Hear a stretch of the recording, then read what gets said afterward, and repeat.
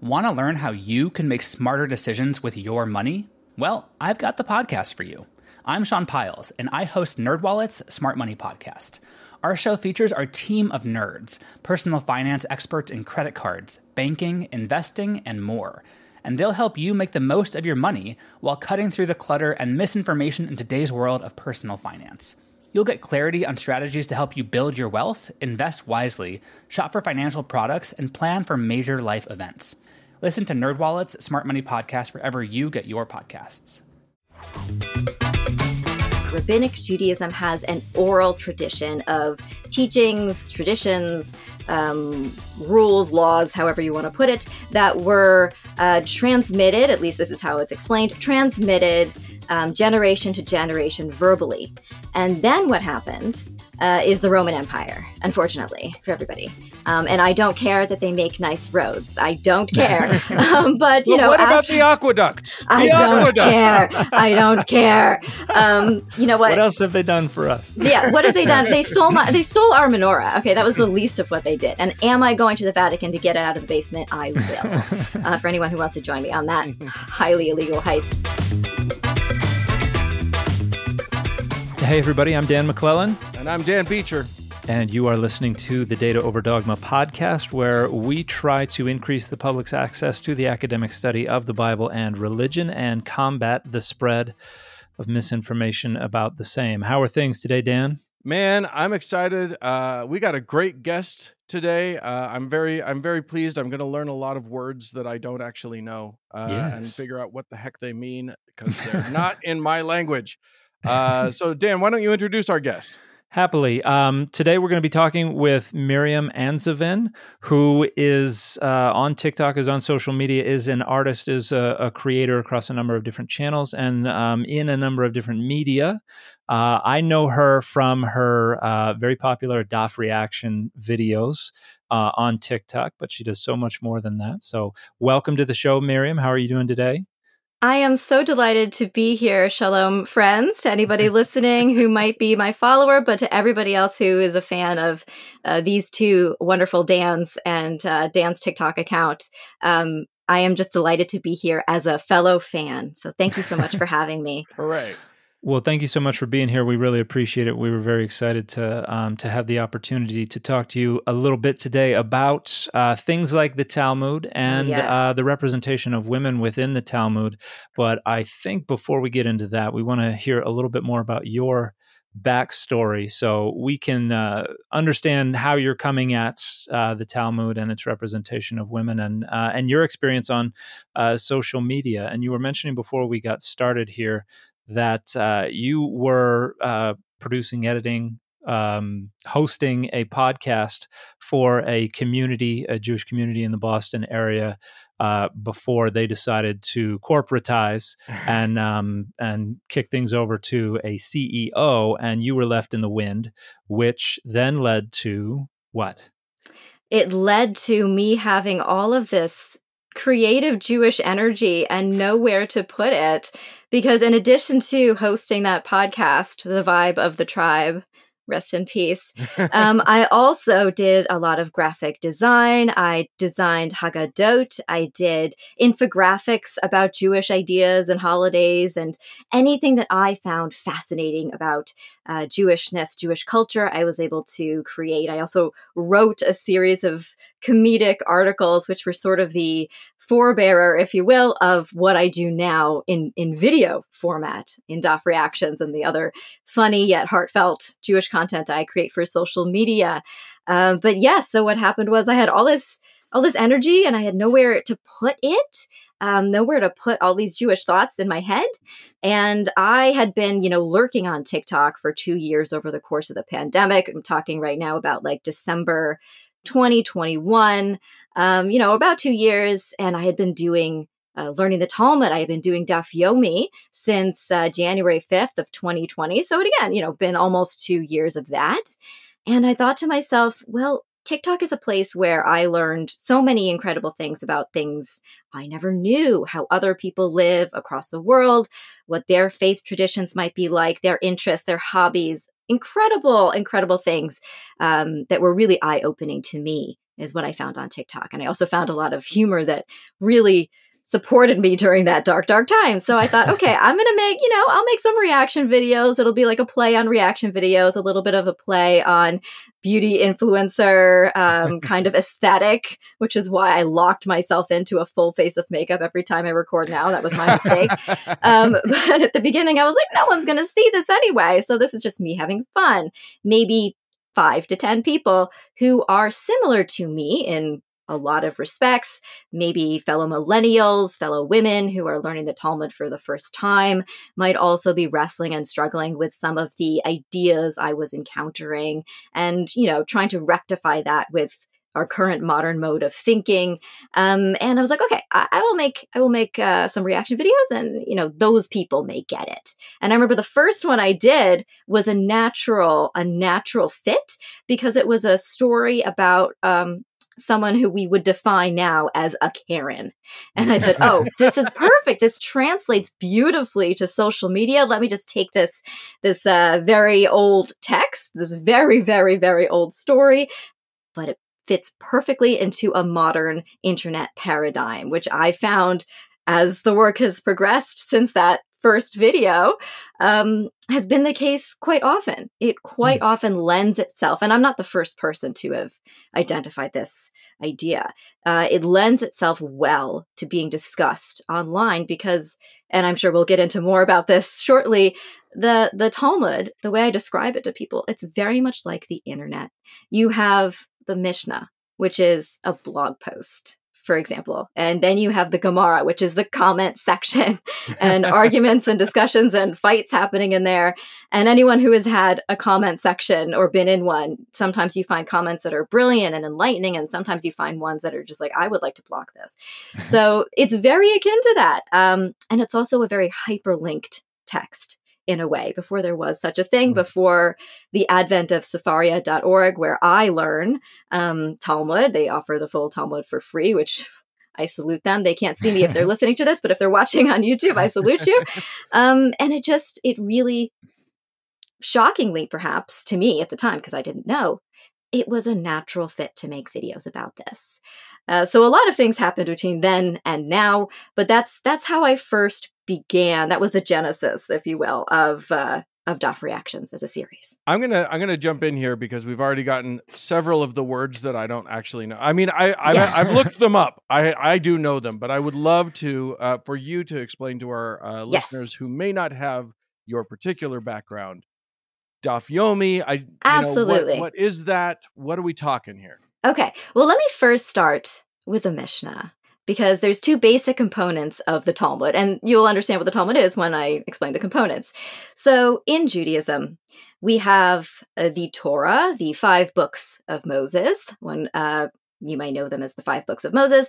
And in addition to that, however, Rabbinic Judaism has an oral tradition of teachings, traditions, rules, laws, however you want to put it, that were transmitted, at least this is how it's explained, transmitted generation to generation verbally.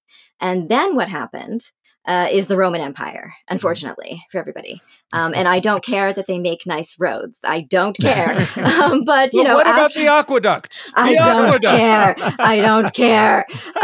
You know what? What else have they done for us? Yeah, what have they done? They stole our menorah. Okay, that was the least of what they did. And am I going to the Vatican to get it out of the basement? I will. For anyone who wants to join me on that highly illegal heist.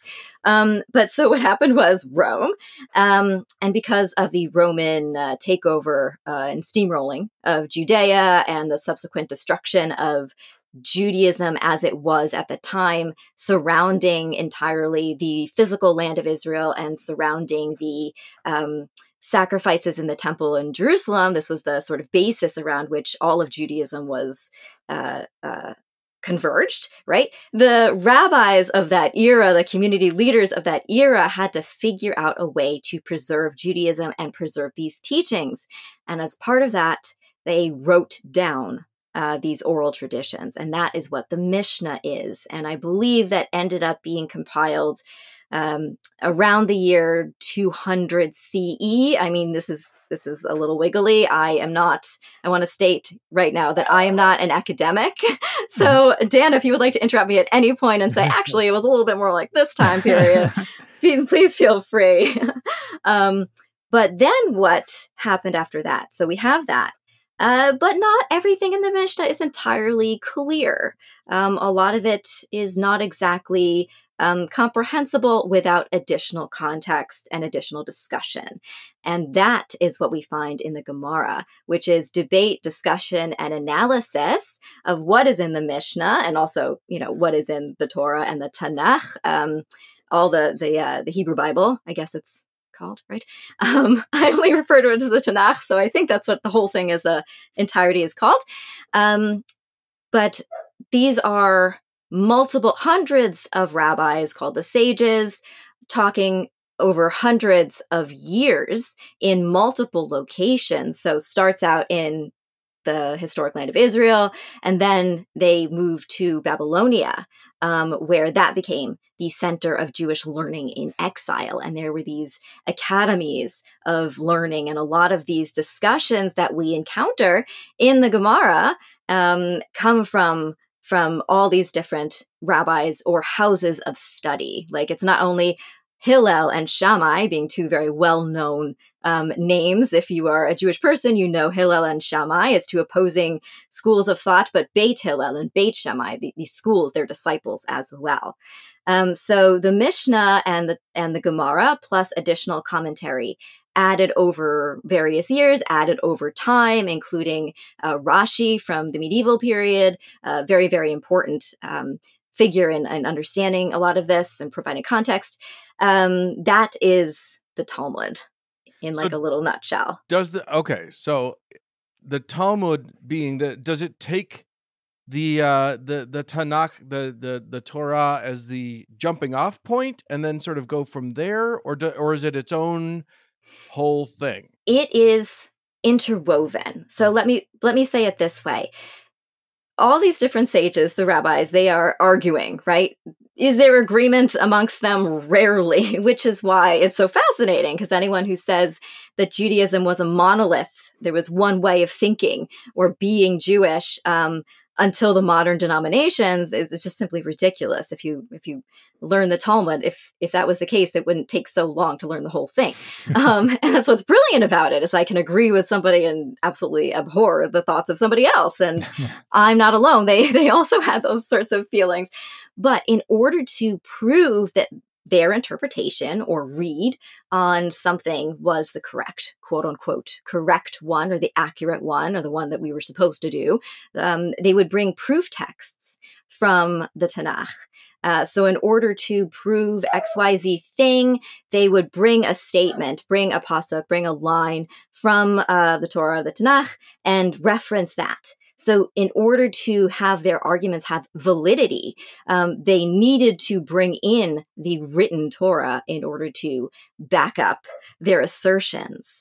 And so when you go through the Mishnah and you go through the Gemara, you will see always a source text is being referenced. And either they are elucidating it, they are expanding upon this idea or clarifying it, or extrapolating, and this is when it gets a little sketchy, extrapolating one idea from another because of parallel words used in one place that they find in another, and thus they find a connection between the two. I will give a little example from the current tractate I'm studying, although now that I say that, I realize I haven't explained what a tractate is. So a tractate, a masechet, is a volume, I guess we would say, of the Talmud. And there are different ones for different subjects. Do they stay on topic? Rarely. So the first one that I learned was brachot, which is ostensibly about blessings, but it's about a lot of other things in addition to that.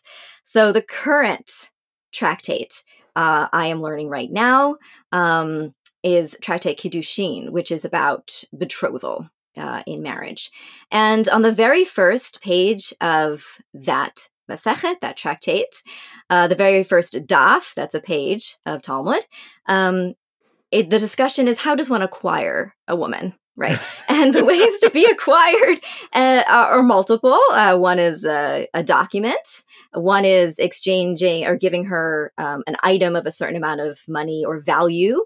And the third is sex. But the way they are discussing the word acquired has also to do, in their minds, they're connecting it to how a field was acquired in the biblical story of getting the cave of Machpelah, the burial site in which is now Hebron. So they're like, you acquire a field and you acquire a woman because these two kinds of wording, this parallel wording is taking place. Does that make me feel weird? Absolutely, and I'm sure we'll get into more of that. Why? What I know. Why would I feel weird about it? What's difficult about that? So it's normal. I am an object. But to get to your earlier question about Daf Yomi, let me just explain that. That is a practice. It's only been 100 years of this practice. Actually, earlier this week was the anniversary of that. But it is the practice of learning the entire Babylonian Talmud. There's actually two. One is called the Jerusalem Talmud. It's the earlier one. It's not as fun, in my opinion. But the Babylonian one is when it really gets good. That's when you have all the demon content that I love so much. But it's the practice of learning one double-sided folio page of the Babylonian Talmud every single day. It's like a worldwide book club, and it's a 7.5-year cycle. 7.5 years. Oh, okay. So yes. we're not talking like this is the 30-day challenge. Or no, this is a commitment. And this is why when I see anyone online say, well, the Talmud says blah, blah, blah, and they make up something, or they take something very out of context, or they say something that is in there, but completely without the surrounding necessary information, I say, and they say, I have read the Talmud. And I'm like, really? What year are you on? Yeah. Because I'm only halfway through. The halfway point is actually this coming Wednesday. I know this will probably come out after that, but this coming Wednesday to me is the halfway point. This current cycle began. Thank you. On your halfway. The current cycle began in January 5th of 2020. So all of us who have been in this cycle began then. And that's the thing. People do it together. Everybody dives in at the same time. So if you miss it, you got to wait 7 years. Well, that's not entirely. No, you're not allowed to. I know. I read about it. You're out. People. In fact, I am honored to say that some people have started doing Daf Yomi because of my videos, and which is mind blowing to me. But they will continue on, like after the end of this current cycle, they will have to continue to catch up on the tractates they missed right before they started going. So anyone can start at any time. There's nothing wrong with that at all. It just so happens that this idea of being all on the same page and being able to sort of be doing something that another Jew completely different than me around, across the world, who speaks a different language, who has a completely different life than I, but together we are meeting on this page every day for 7.5 years. And it's sort of like this fascinating collective experience. So not to take anything away from people who study Talmud in other ways. People spend years on just one tractate, There's all types of ways to study Talmud. This is just the way that I am doing. Go ahead, Dan. This crosses kind of, for lack of a better word, denominational boundaries. Yes. All different types of. We have Orthodox. You have. Yes. Does that include like the Hasidic and other branches? It's something that everyone has kind of come together and said, let's try this out. There are some people who dislike it for. I understand the reason. It is very complex material to get through. Really, really, really hard sometimes. Sometimes easier, sometimes less, though, depending on what's being discussed and who is being talked about. Or, is it a fun story? Is it really upsetting? Really depends on, is it a complex set of laws? All different types of content are within it. And I understand this reticence to devote only one day to a page because there is so much to be gotten out of these pages, more perhaps than one could get in a solitary day. So I understand this sort of pushback. In fact, when this practice was first introduced, it was like, no, what? no, this is wrong. This is bad. So definitely there are the anti-Daf Yomi people. Yeah. But for a lot of people across different denominations, this has become an exciting thing, a unifying thing. And I say that because at the beginning, before the cycle began, when the previous cycle was coming to an end, and there's this like massive party, the Siyum, after the completion, it was just like everyone is so hyped. And I remember so many social media groups popping up or had already existed, LGBTQ Talmud groups, Daf Yomi groups, women's Talmud groups, Orthodox women's Talmud groups. Every single day I learn the Daf because I do not speak Aramaic. I know it is a fault. I do apologize. I listen to Rabbanit Michelle Farber. She has a podcast. She is an Orthodox woman, and she teaches this incredible podcast, Hadran. And I hear her in my ear speaking the Aramaic, and I read along, but I can't speak it. So I value that. But it really does cross so many different boundaries of so many different types of Jews. And for example, I myself am a secular atheist Jew, and I am doing Daf Yomi. Right. Hey there, I'm Dylan Lewis, one of the hosts of Motley Fool Money. Each weekday on Motley Fool Money, we talk through the business news you need to know and the stories moving stocks on Wall Street. On weekends, we dive into the industries shaping tomorrow and host the experts, authors, and executives that understand them. Tune in for insights, a long-term perspective on investing, and of course, stock ideas. Plenty of them. To quote a listener, it pays to listen. Check us out and subscribe wherever you listen to podcasts. When Johann Rall received the letter on Christmas Day 1776, he put it away to read later. Maybe he thought it was a season's greeting and wanted to save it for the fireside. But what it actually was a warning, delivered to the Hessian colonel, letting him know that General George Washington was crossing the Delaware and would soon attack his forces. The next day, when Rall lost the Battle of Trenton and died from 2 colonial Boxing Day musket balls, the letter was found, unopened in his vest pocket. As someone with 15,000 unread emails in his inbox, I feel like there's a lesson there. Oh well, this is The Constant, a history of getting things wrong. I'm Mark Chrysler. Every episode, we look at the bad ideas, mistakes, and accidents that misshaped our world. Find us at constantpodcast.com or wherever you get your podcasts.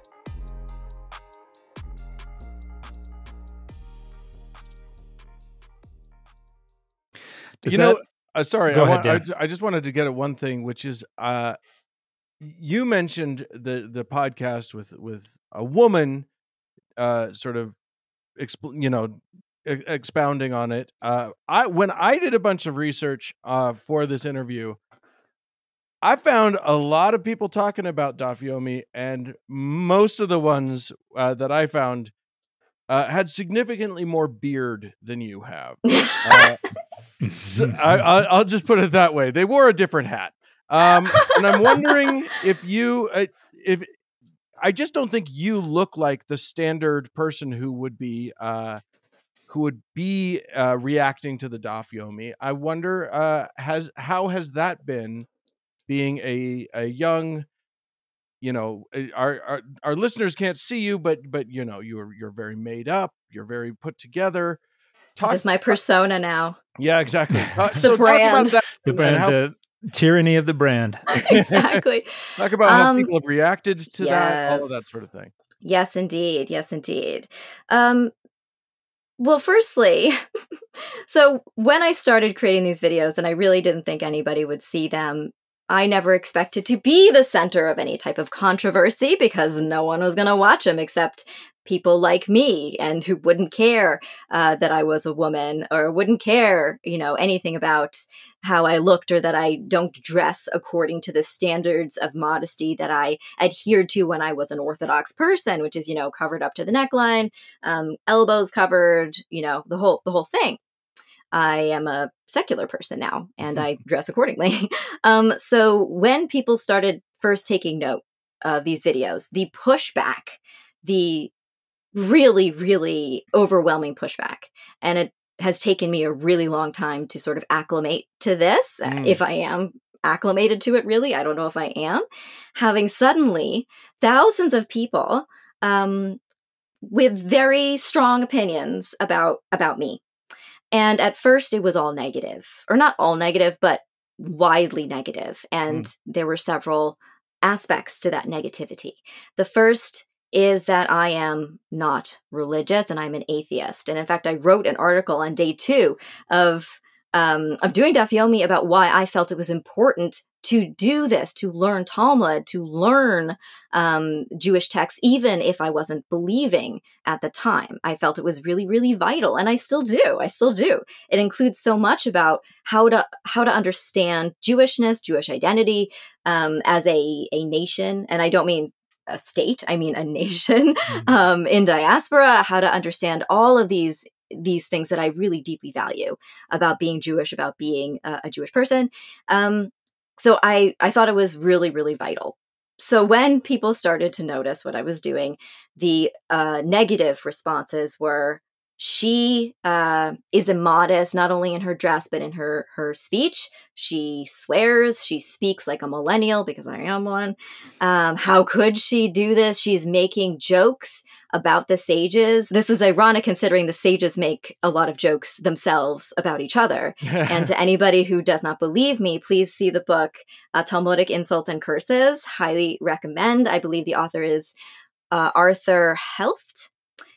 Great book. Nice. And yeah, it just really gives perspective on the levity. That was also a factor they didn't like.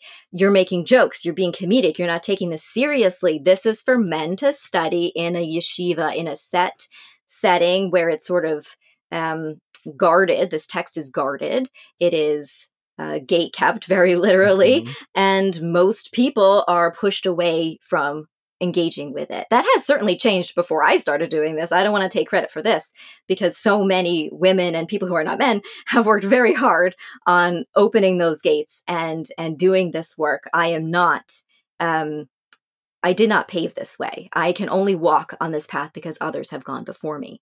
But perhaps they didn't do it on social media in this way. with those porn elbows flying left and right. Exactly.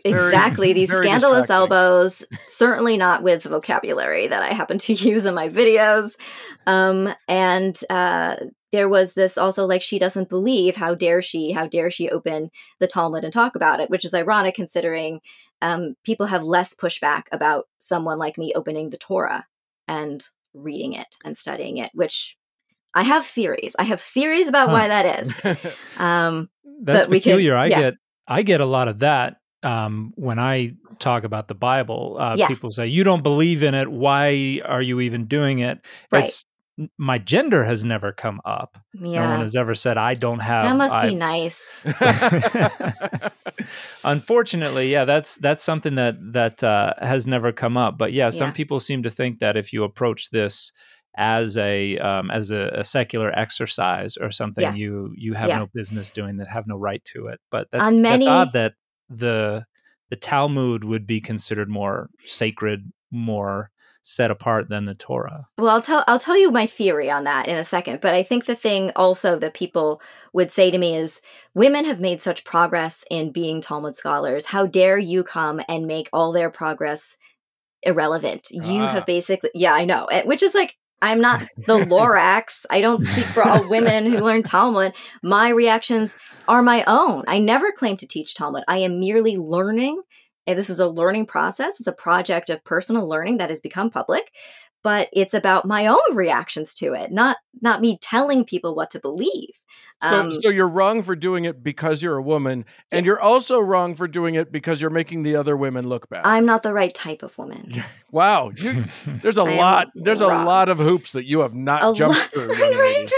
And yes, the fact that I wear makeup was indeed a thing, because, she's not serious. And I actually heard this from some people. She's too pretty to learn with. Firstly, my terrible low self-esteem for the majority of my life says, "Oh, what, really? Wow, thanks. Good to know." Yeah. But I always respond to this with, in the Talmud, there is a particular sage, Rabbi Yochanan, who is notoriously the best looking human being. And he says it, the Talmud says it, everybody says it. It is a known fact. So I said, how dare you? How dare you disrespect Rabbi Yochanan that way? That's right. No. Okay, we can be attractive, but we have to be Rabbi Yochanan. That's the only one. Yeah. And actually, historically, I will just note there is I forget what era in which she lived, but there was this female Talmud scholar, Miriam Luria, and she was supposed to be very beautiful, and she taught behind a screen so that she would not, nobody would be, and I teach behind a screen too, not teach, but I react behind a screen, but it's a phone screen, which is different. Yeah. So that is that about that piece of that. But to answer your question about why I think people get more irate with me about Talmud comedy versus Torah, people know the Torah. And if they know it as the Torah or the Bible or whatever it is a known. It is out there. People know what's in it. People have engaged with it. There has been Bible jokes since forever, literally. It seems more comfortable in a certain way because it's already out there and you can't take it back. With Talmud, there has been such a sense of protection about it. And I understand why in some ways. Certain things are said in the Talmud that come from a place, were written in a time when the Jews were being exiled, they were being persecuted, and they verbally, in these discussions, which no one else was supposed to see, push back. And in their minds, this is a protest against their oppressors. So there are some unflattering things said about somebody who is often believed to be that Jesus. I will say, however, that those unflattering things have also been directed at me. So it's just going to be me. It's me and Jesus. And so what we've learned about you so far is that you're very attractive and you're Jesus. So correct. That's great. And I wonder, because we always see depictions of Jesus as gorge. And I think we know who to blame in art history for this, but I'm not on his level. I don't have his abs also. And I also don't want to talk too much about Jesus because that is not my wheelhouse. It's not my faith. I do have to address it when it comes up in the daf, but there are things for which Jews were persecuted historically because Christians looked at the conversations in the Talmud, found some things that they found offensive, and edited the Talmud or punished people directly for it. And if you still to this day, if you go on TikTok, I did this before I first, ever posted a video. I wanted to see if anyone else was doing this, so I didn't step on anyone's toes. And I'm put the Talmud search into TikTok. It is all anti-Semitic stuff that is the same exact anti-Semitic stuff as they were saying 1,000 years plus ago. Wow. Literally has not changed, which is also another reason why I find it very important to learn it, to be able to counter these narratives. But so there's that self-defense aspect of gatekeeping the text. Mm-hmm. If nobody knows what's in it, we don't have to defend these things, which I don't have a problem with. I mean, I don't care what they said about the Romans. I really don't. I do it up. Vent. Mm-hmm. But on the other hand, the Talmud represents a shift in power. It represents a shift of power from the Kohanim, the Kohen, familial, how do we say, genetic, I guess, leadership in Judea or in Israel before the destruction of the temple. And then that shifts, right? As the temple is destroyed, now the sages, now the rabbis are in charge, and they are in charge of defining what Judaism will be outside of the land of Israel or in the land of Israel under occupation. And therefore the power shifts to them. And by kicking at that, what people think I am doing is kicking at that bedrock of modern rabbinic Judaism, which I'm not actually doing. That is more of a threat to some people than doing some light comedy about the Torah. It seems to me that one of the things the Talmud is doing is kind of mediating between the Torah and communities who are trying to live these things, because the Torah is very complex. It's self-contradictory in many ways. Yes. It does not provide answers to all possible questions.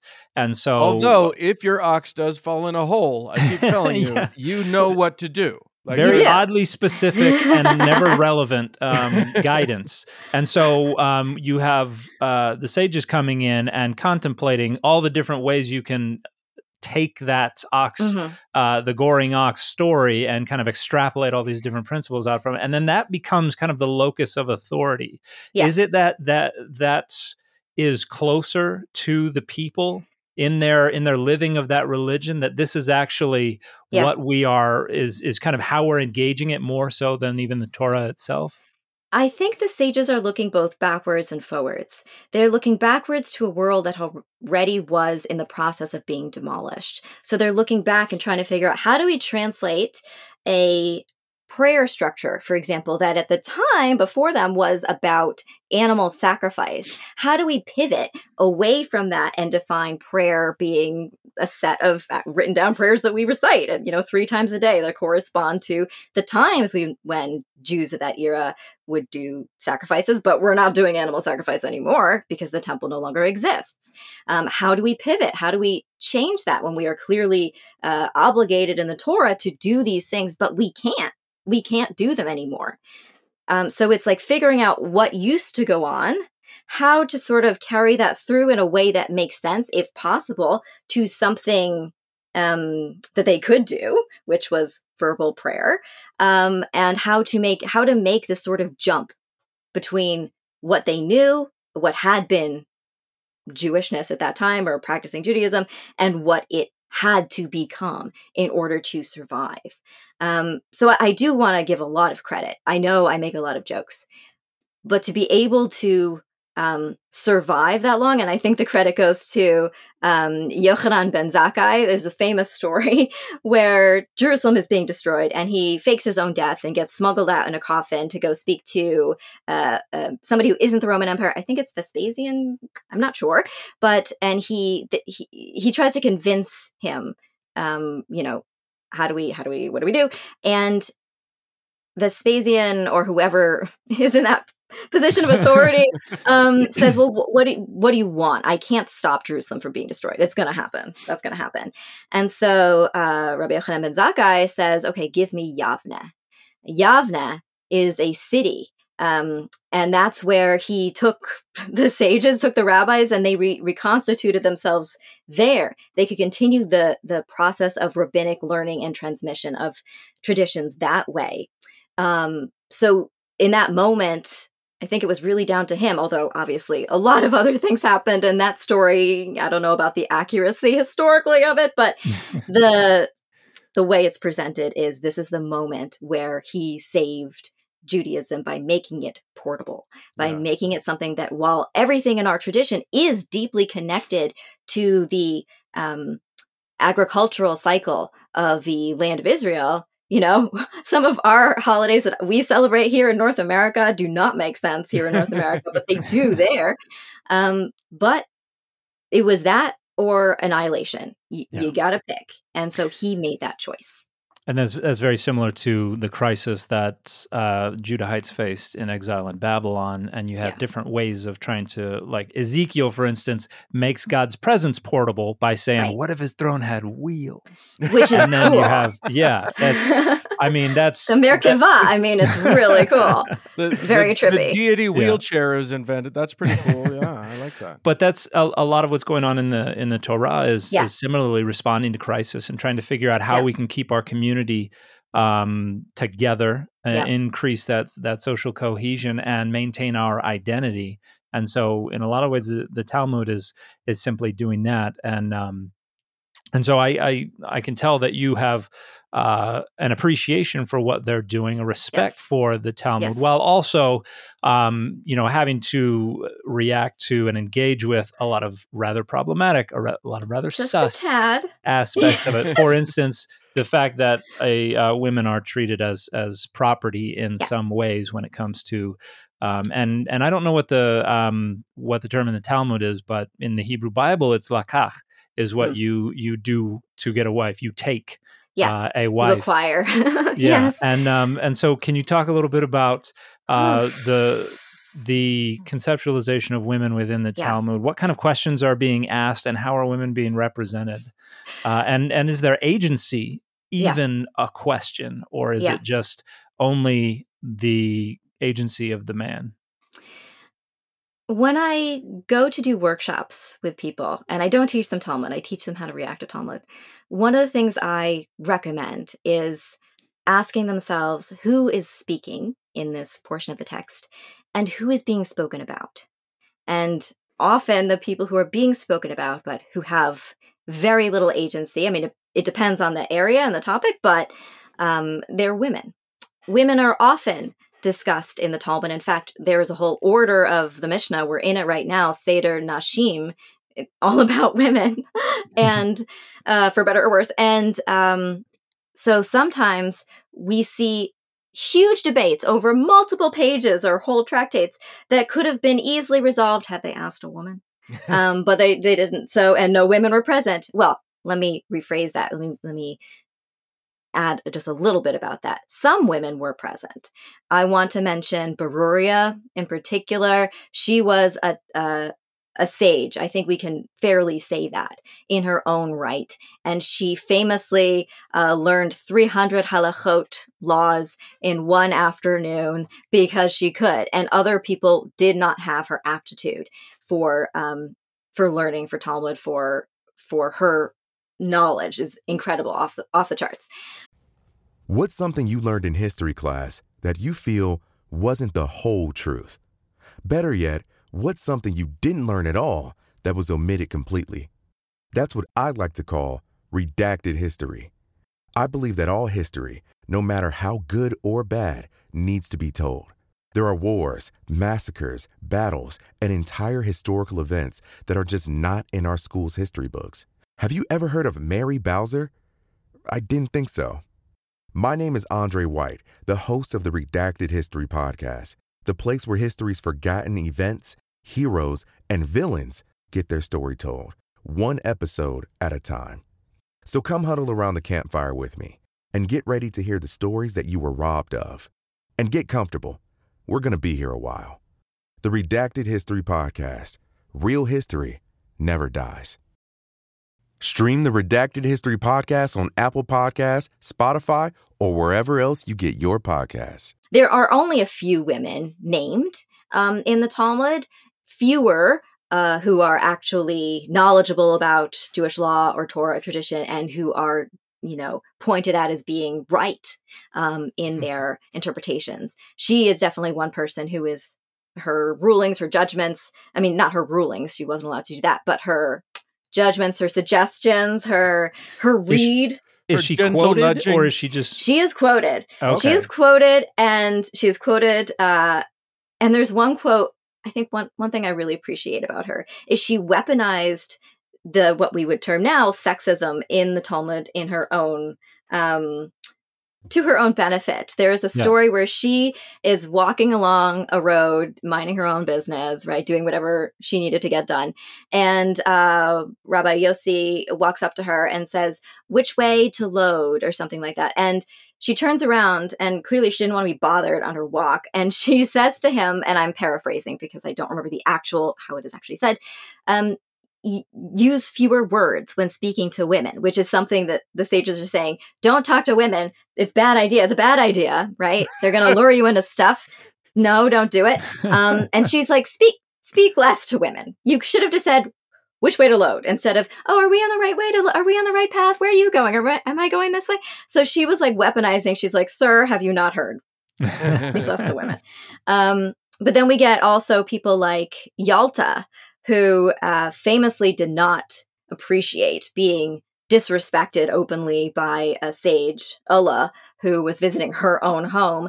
And she had requested to also have the kiddush, so the wine that is used as part of like Shabbat, part of a lot of Jewish rituals.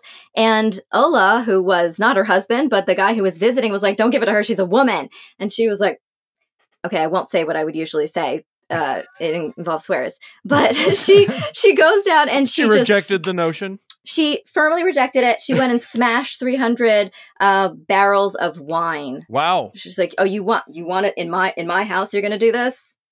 Let's go. if anyone's watching on YouTube, I don't know, but this is an image I drew of her. She is holding an axe on her shoulder and ready to smash the patriarchy. Yeah. But and overall, ruin a bunch of wine, which I think is a bit of a tragedy, but sometimes I understand, but sometimes you have to make a point. Yeah. I do understand. I do. And it was if you guys had a Jesus, he could have just turned some water back into the wine, but unfortunately. Now there is a story about somebody. Okay, look, I won't go into that because we're talking about the woman question. Yeah. So yes, we do have actual quotes from a few women in the Talmud who have significant-ish parts to play or things to convey, stories about them that are relevant and important to the topics being discussed. And I appreciate that. I do. Then there's the rest of it where, not only do we usually hear about women as relation to a man, this is someone's wife or daughter, and she doesn't get a name. In my videos, I give them names so that they can have one. But it's the discussion as a whole, depending on what we are talking about. Women did not have rights of owning things on their own when they were married. Everything she made, like if she had a job, that's really the ownership of that money or whatever went to her husband. She does not hold on to that. And actually the same if she's younger and is working, her father gets that. If she is sexually assaulted, the fee that the rapist pays doesn't go to her. It's not about her and her embarrassment. Right. That goes to her father. She's a commodity, and now that commodity has been compromised. Yeah. Exactly. And her value also goes down as a non-virgin, which is also a deeply obnoxious, really difficult thing to come to terms with. The value is virginity, and your price lowers. Good thing nobody thinks that way anymore. Right. Thank goodness nobody has that idea. Since then. Yeah, I think what was it, 1973 when women could have credit cards in their own name or something like that? Yeah. Yeah. So we've come a long way. Right. Super. In some ways we have come a long way. But the thing I will say is I do get very mad at a lot of things in the Talmud about women. And some of them I'm like, okay, this was 2000-ish years ago. I can't change that. Sure, it's disturbing to come across and to process it. Sometimes I will donate to like a women's organization or something like I'm learning this, but I'm going to change something in the present.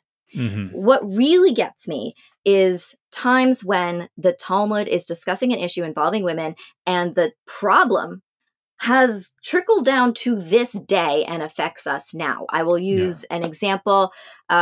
We just got out of Tractate Gittin, which is about divorce, right? Actually, until the 10th century, women didn't have to agree to a divorce. They just, couldn't do anything about it. At the time, marriage was the only way for economic support, status, protection. And I hate that was the case. I hate that. But and a man is the only one who can grant a divorce in Judaism. And still to this day, among the Orthodox community, only a man can initiate a divorce, and a man can withhold that divorce, leading the wife, even if she desperately wants to be away from him, even if he is abusive, whatever it is, she will not be free of him until he grants her that get. And women who are in that position of being chained to a dead marriage are called agunot. And there is a truly terrible crisis about that, especially, I will say, in the state of Israel, where there is no secular marriage or divorce. It is all through the rabbinate. Yeah, so, I have a friend who lives in Jerusalem who literally, she and her partner just very recently traveled to Cyprus to get married, a day trip out and back. Yeah, because they didn't want, because they couldn't go. They're secular, even though they are of Jewish origin, right? And they couldn't. They had no way to do it otherwise. Yeah, it doesn't actually matter what I would believe if I went there and I wanted to get married.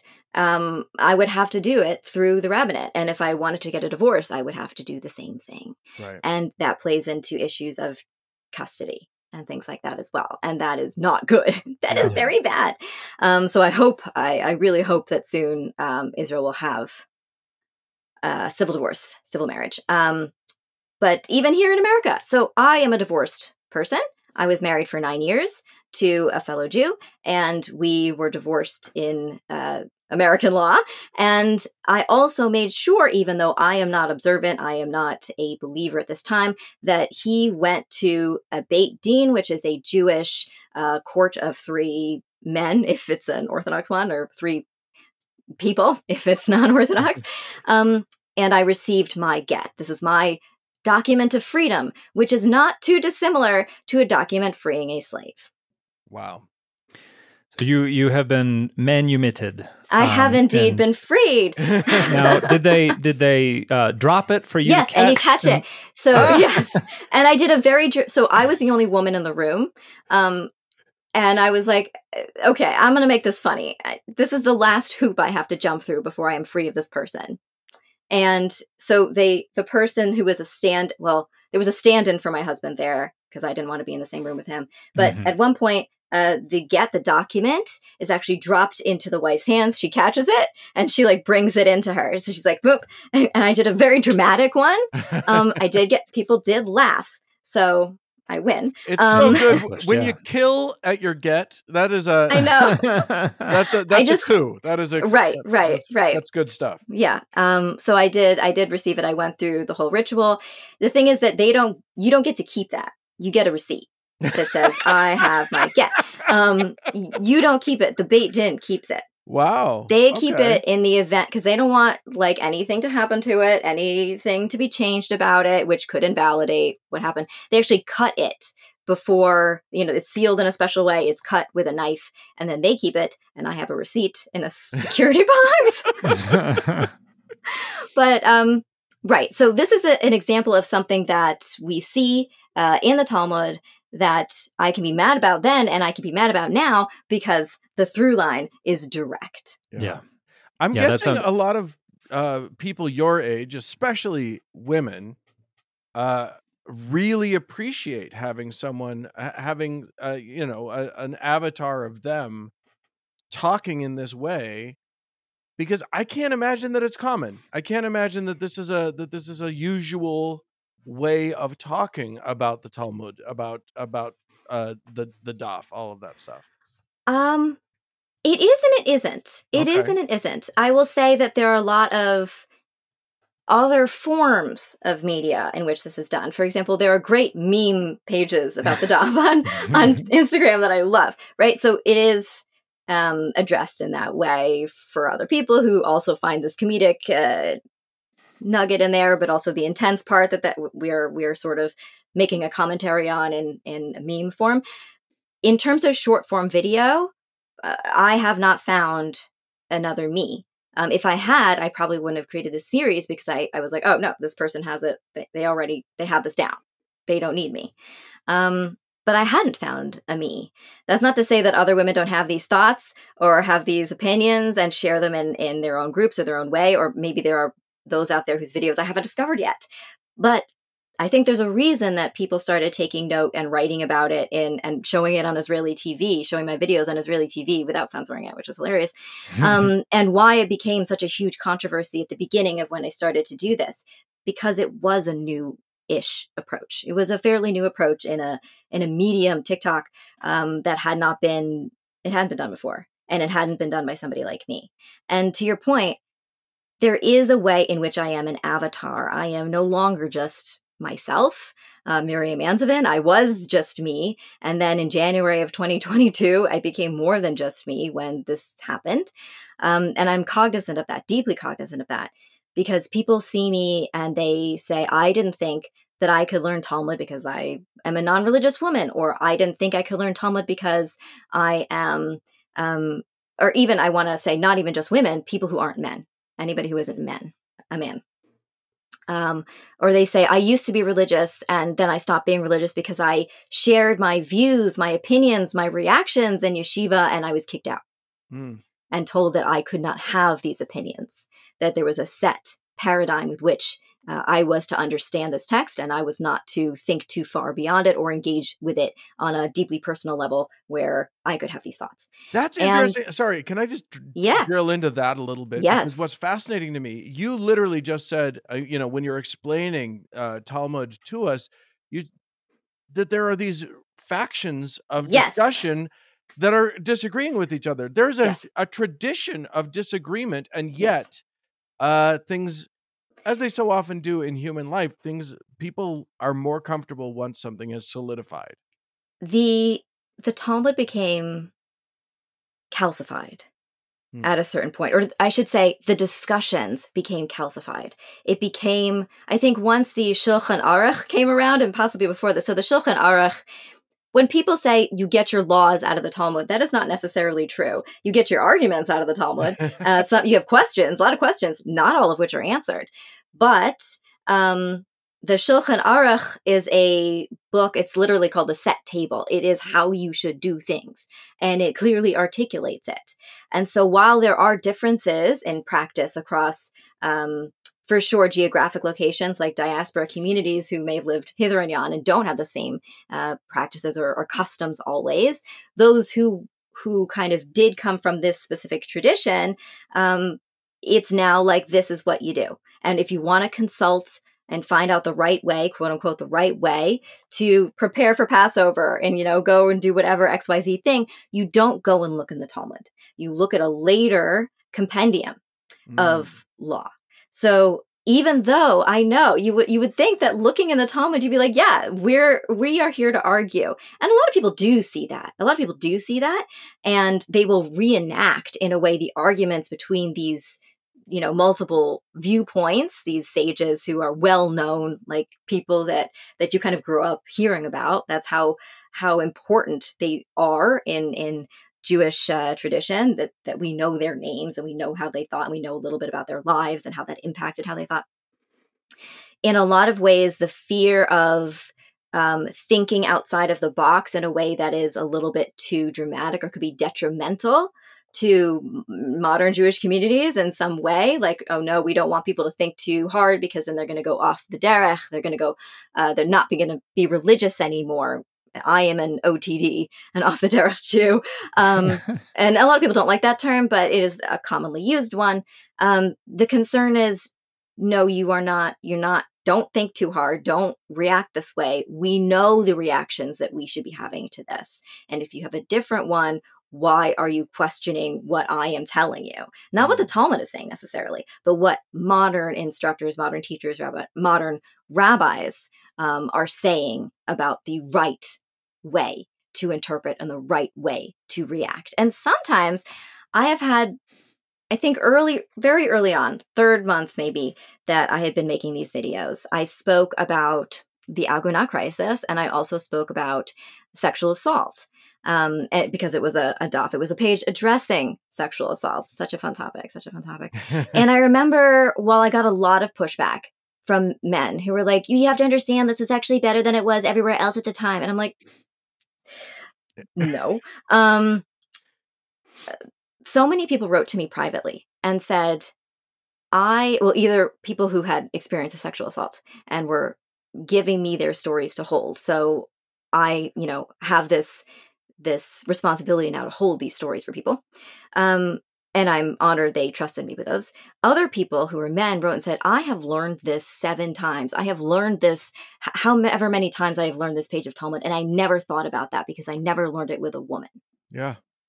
So if you have the same type of person learning with you, you are going to have the same types of reactions, same types of thoughts, and you're not going to expand beyond that.